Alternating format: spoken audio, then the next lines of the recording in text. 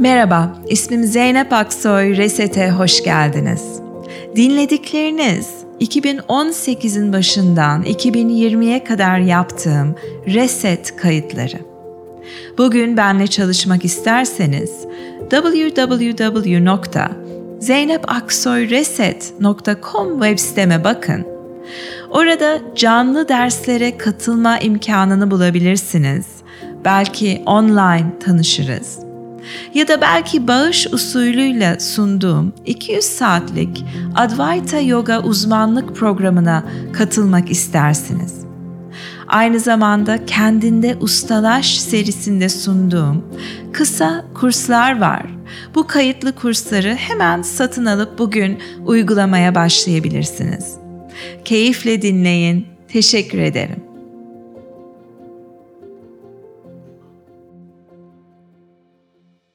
Merhaba, ismim Zeynep Aksoy ve Reset'e hoş geldiniz. Her akşam 10'da size meditasyon pratiğinizde destek olmak için buradayım. Ve aynı zamanda bir 10 dakika kadar sorularınıza cevap verip paylaşımlar yapıp benim kendi ilgimi çeken konuları sizinle paylaşacağım.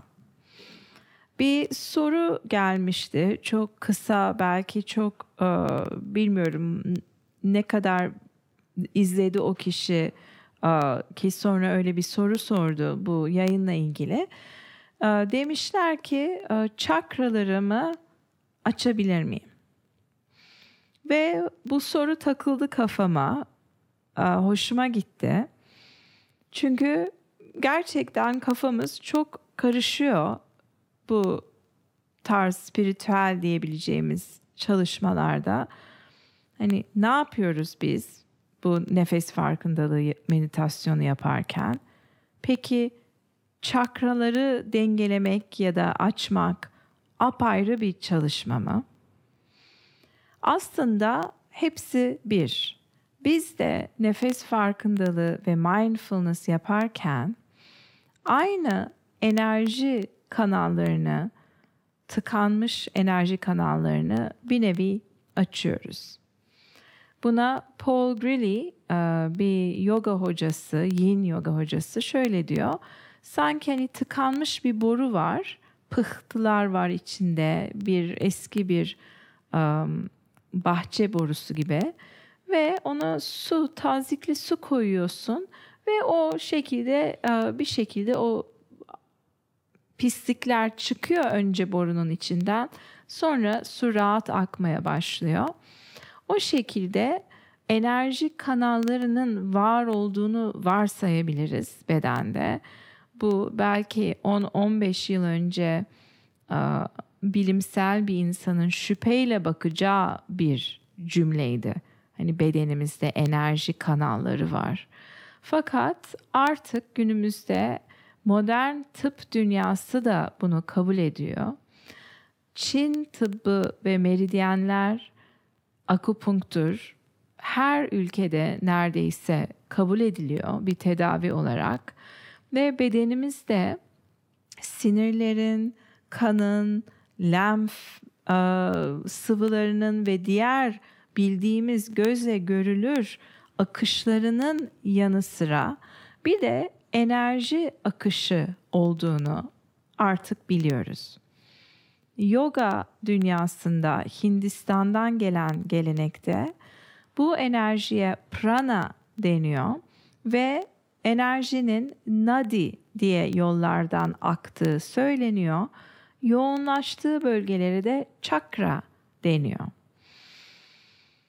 Çin'de buna ki ya da chi deniyor ve aktığı kanallara meridyen deniyor.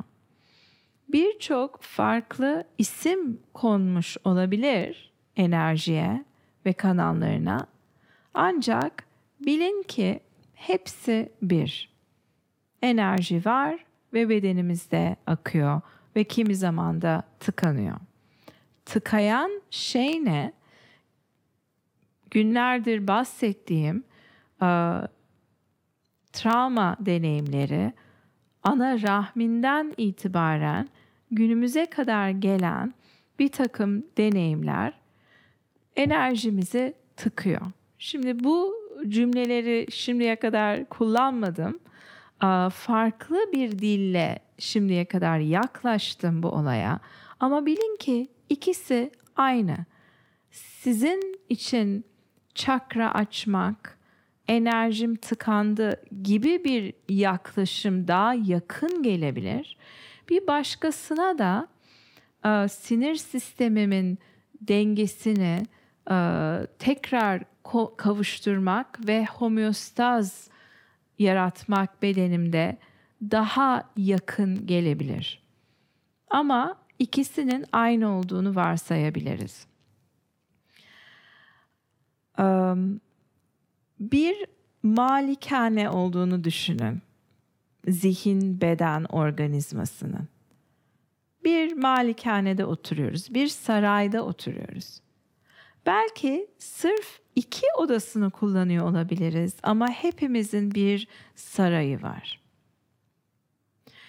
Biz oturup mindfulness ile, meditasyonda nefes farkındalığı ile dikkati içe doğru çevirdiğimizde, bir duraksadığımızda bir başımızı kaldırıp içinde bulunduğumuz odayı fark etmeye başlıyoruz. Birdenbire mevcutuz orada ve sonra diyebiliriz ki o duvarda bir kapı varmış.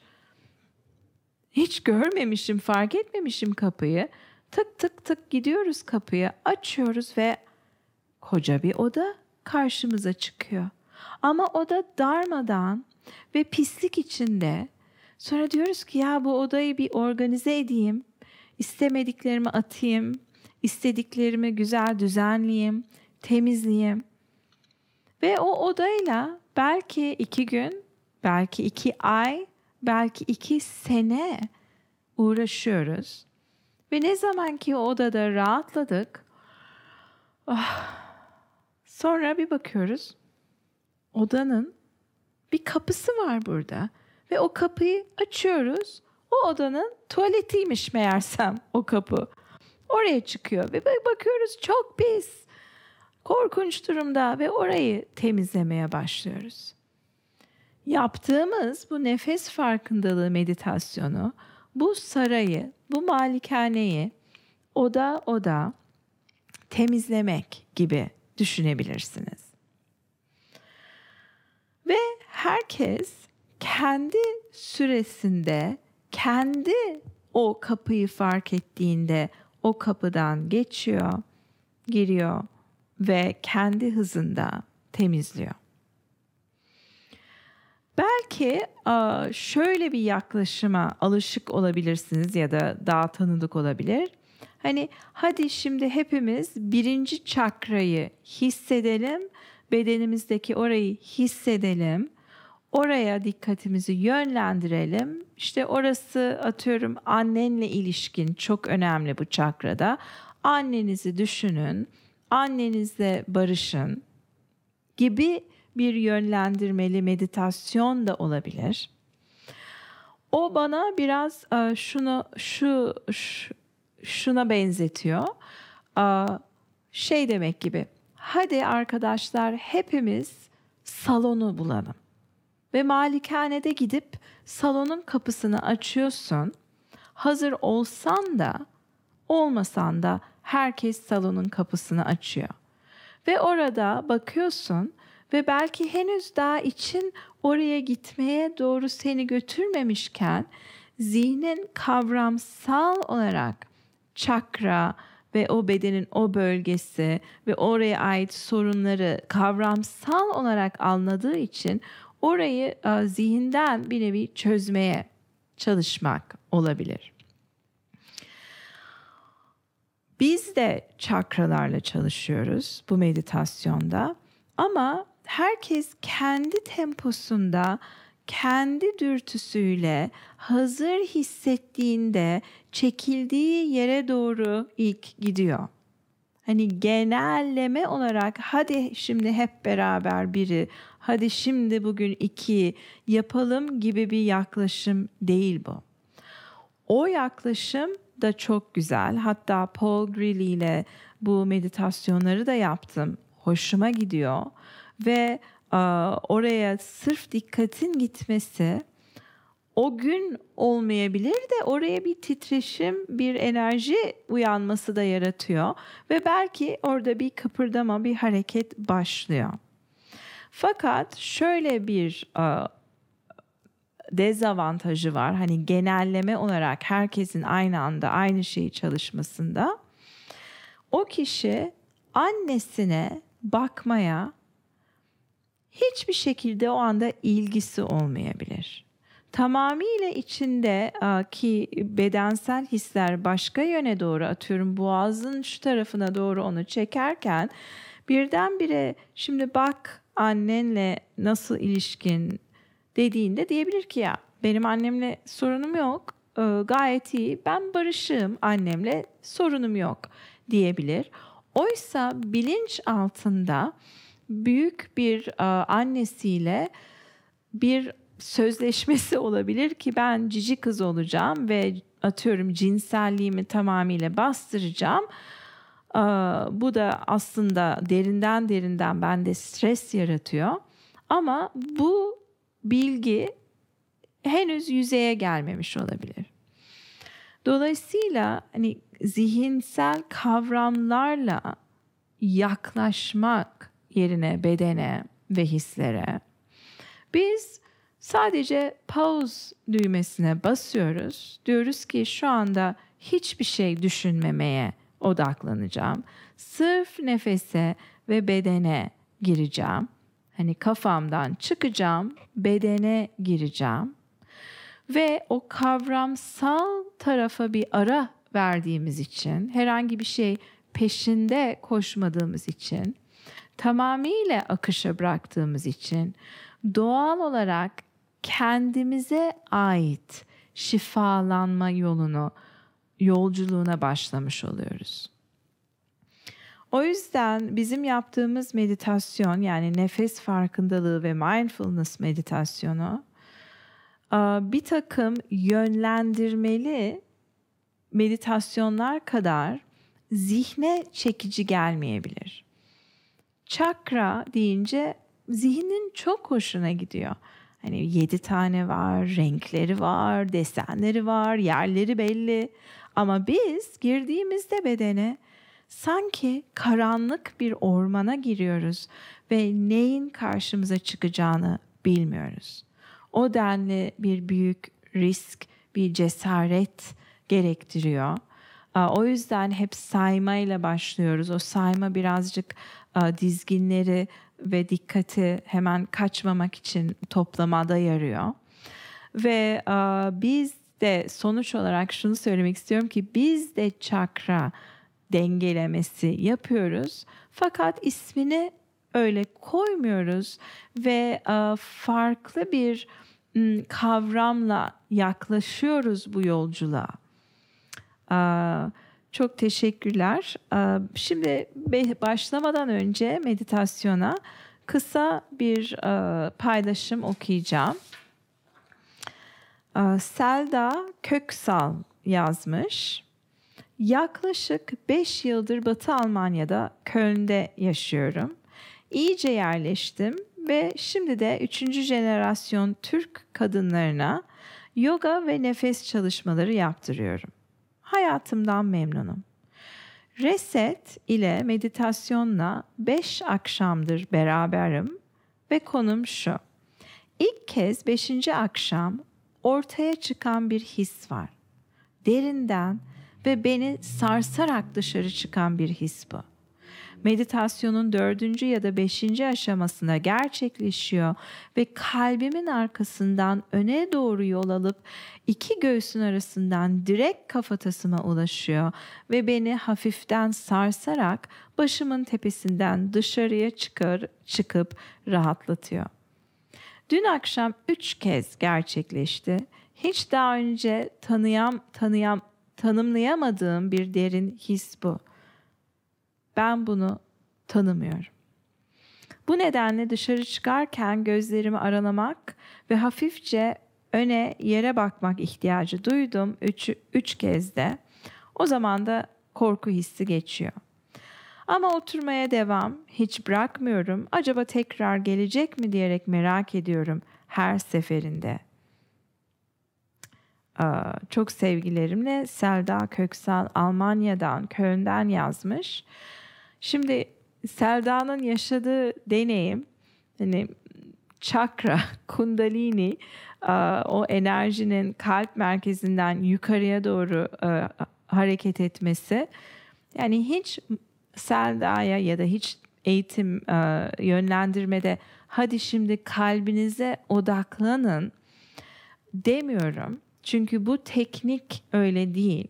Fakat bu demek değil ki kalp merkezinde bir hareket olmuyor ve enerji bedeninde büyük hareketler olmuyor.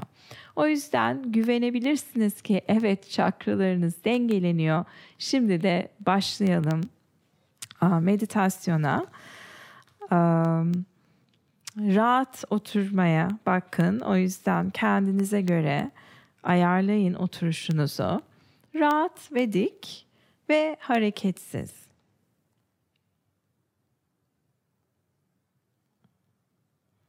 Gözler açık ya da kapalı. Elleriniz ya bu şekilde kucağınızda ya da avuçlar aşağı bakacak şekilde ya da yukarı bakacak şekilde, hangisi size rahat geliyorsa.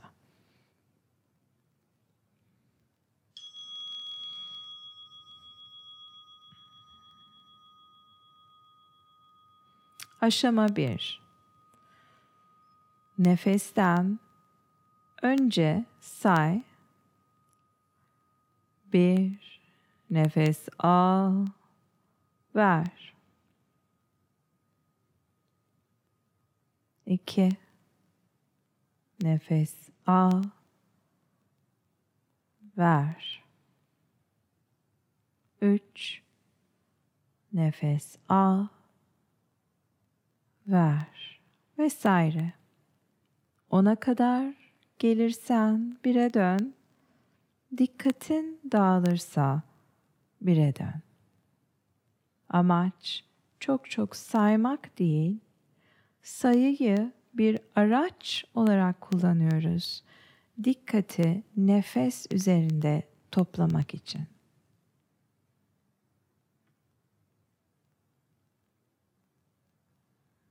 Nefesinize herhangi bir ritim empoze etmeyin. Doğal nefes olsun. Nefes değişebiliyor. Hiç sorun değil.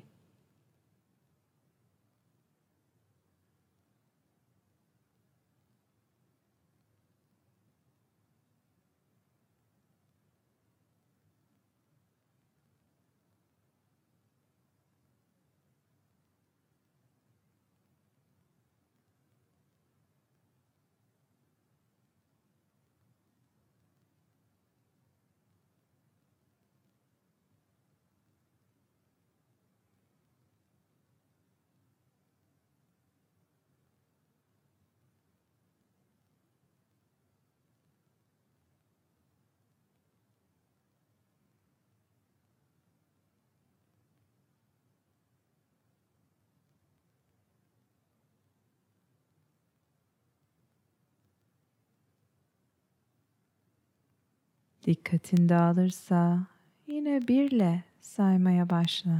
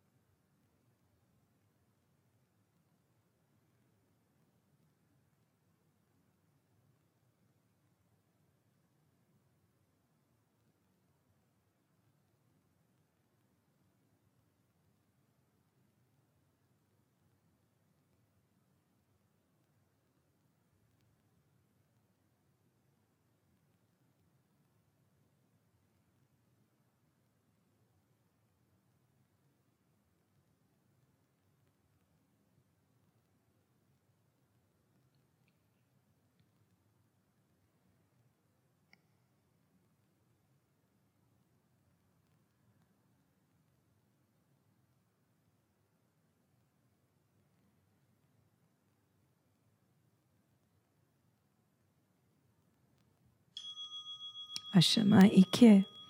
Nefesten önce sayıyı yerleştir. Aynı bir taşı bir göle bırakır gibi sayıyı nefes almadan hemen önce bırak. 1. Nefes al, ver. 2. Nefes al,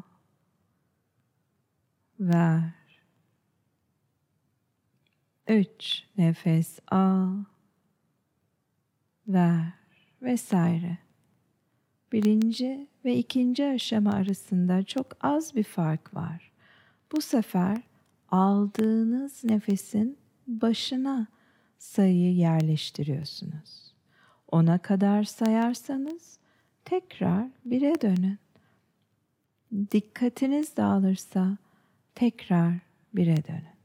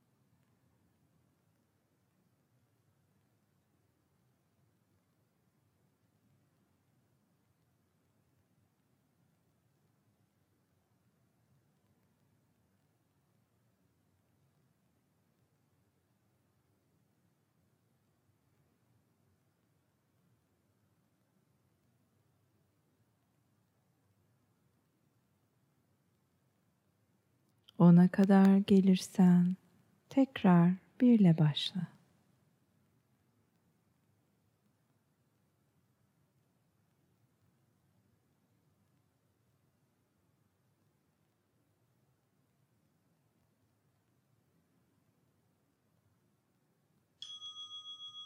Aşama 3.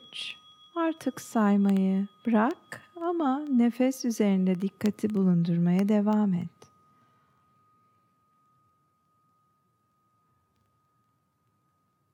Nefesin göğüs kafesi ve karında yarattığı hareket, bu hareketin tenin üzerinde giydiğin kıyafet ile yaptığı sürtüşme, burun deliklerinden ya da ağızdan nefesin girişi, çıkışı,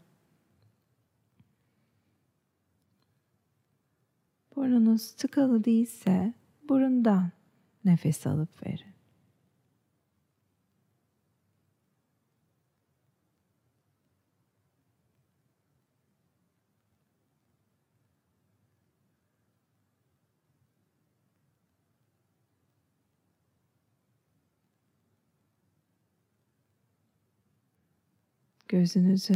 iç gözünüzü ayırmadan bedendeki duyumları izleyin.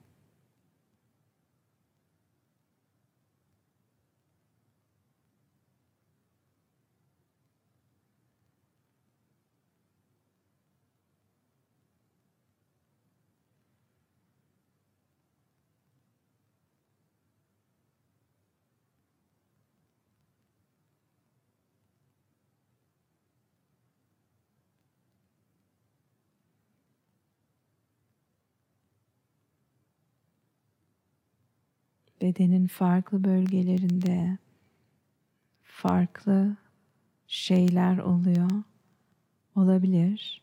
Kasılmalar, karıncalanma, ısı patlamaları, donma. İşte bunlar o tıkanmış boruların açılmaya başlarken o boruyu tıkayan şeylerin önce atılması gibi algılayabilirsiniz. Çok güzel. Yine dikkati bedende, nefeste muhafaza etmeye devam edin. Herhangi bir kavramsal analize girmeden. Herkeste oluyor böyle şeyler. Çok normal.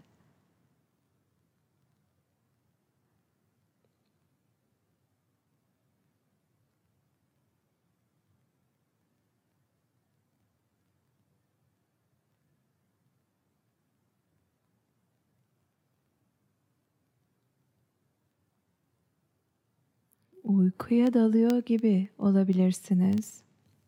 Bu da sıkça olan bir şey. Onu gözlemle.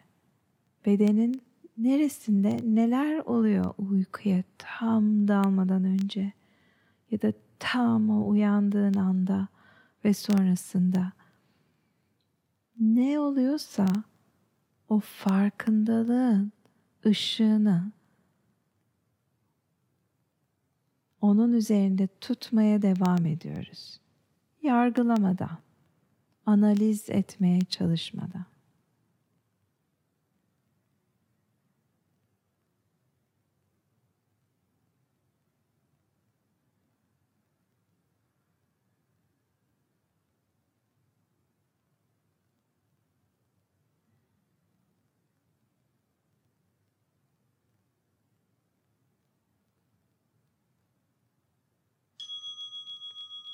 Aşama 4.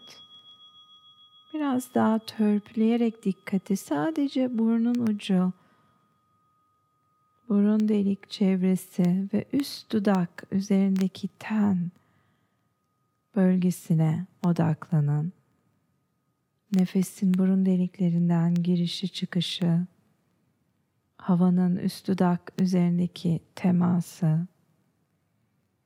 Eğer bir şey hissetmiyorsanız da, az hissediyorsanız da dikkati sürekli bu bölgeye yönlendirmeye devam edin.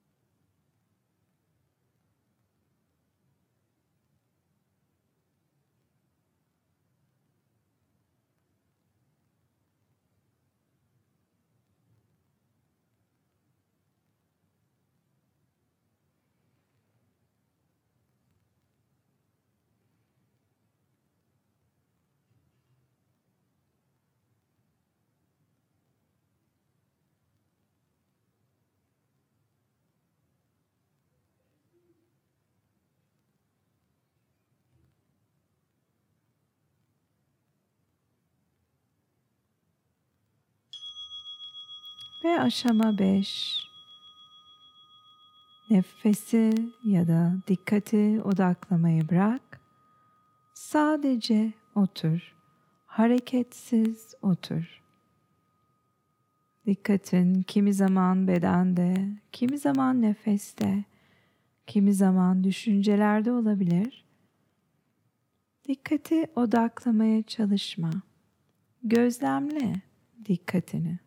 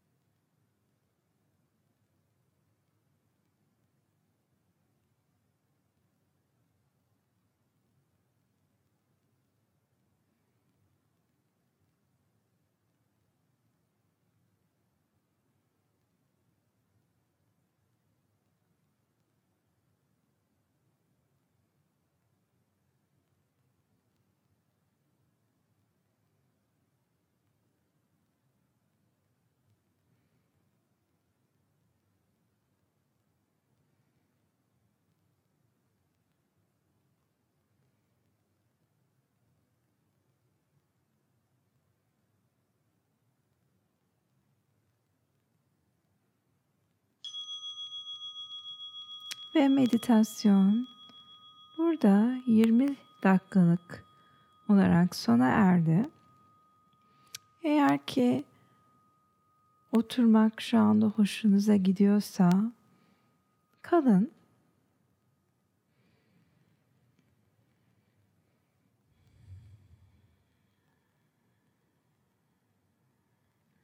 Belki meditasyondan sonra hareket etmek, stretch etmek istiyorsunuz.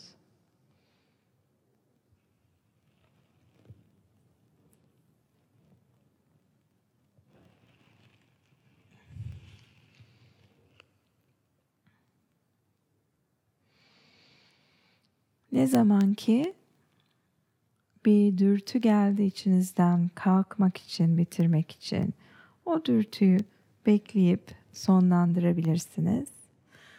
Benim için yayın bu akşamlık bitti. Çok teşekkürler beraber olduğunuz için ve kendinize bu alanı ve zamanı yarattığınız için. Yarın görüşmek üzere.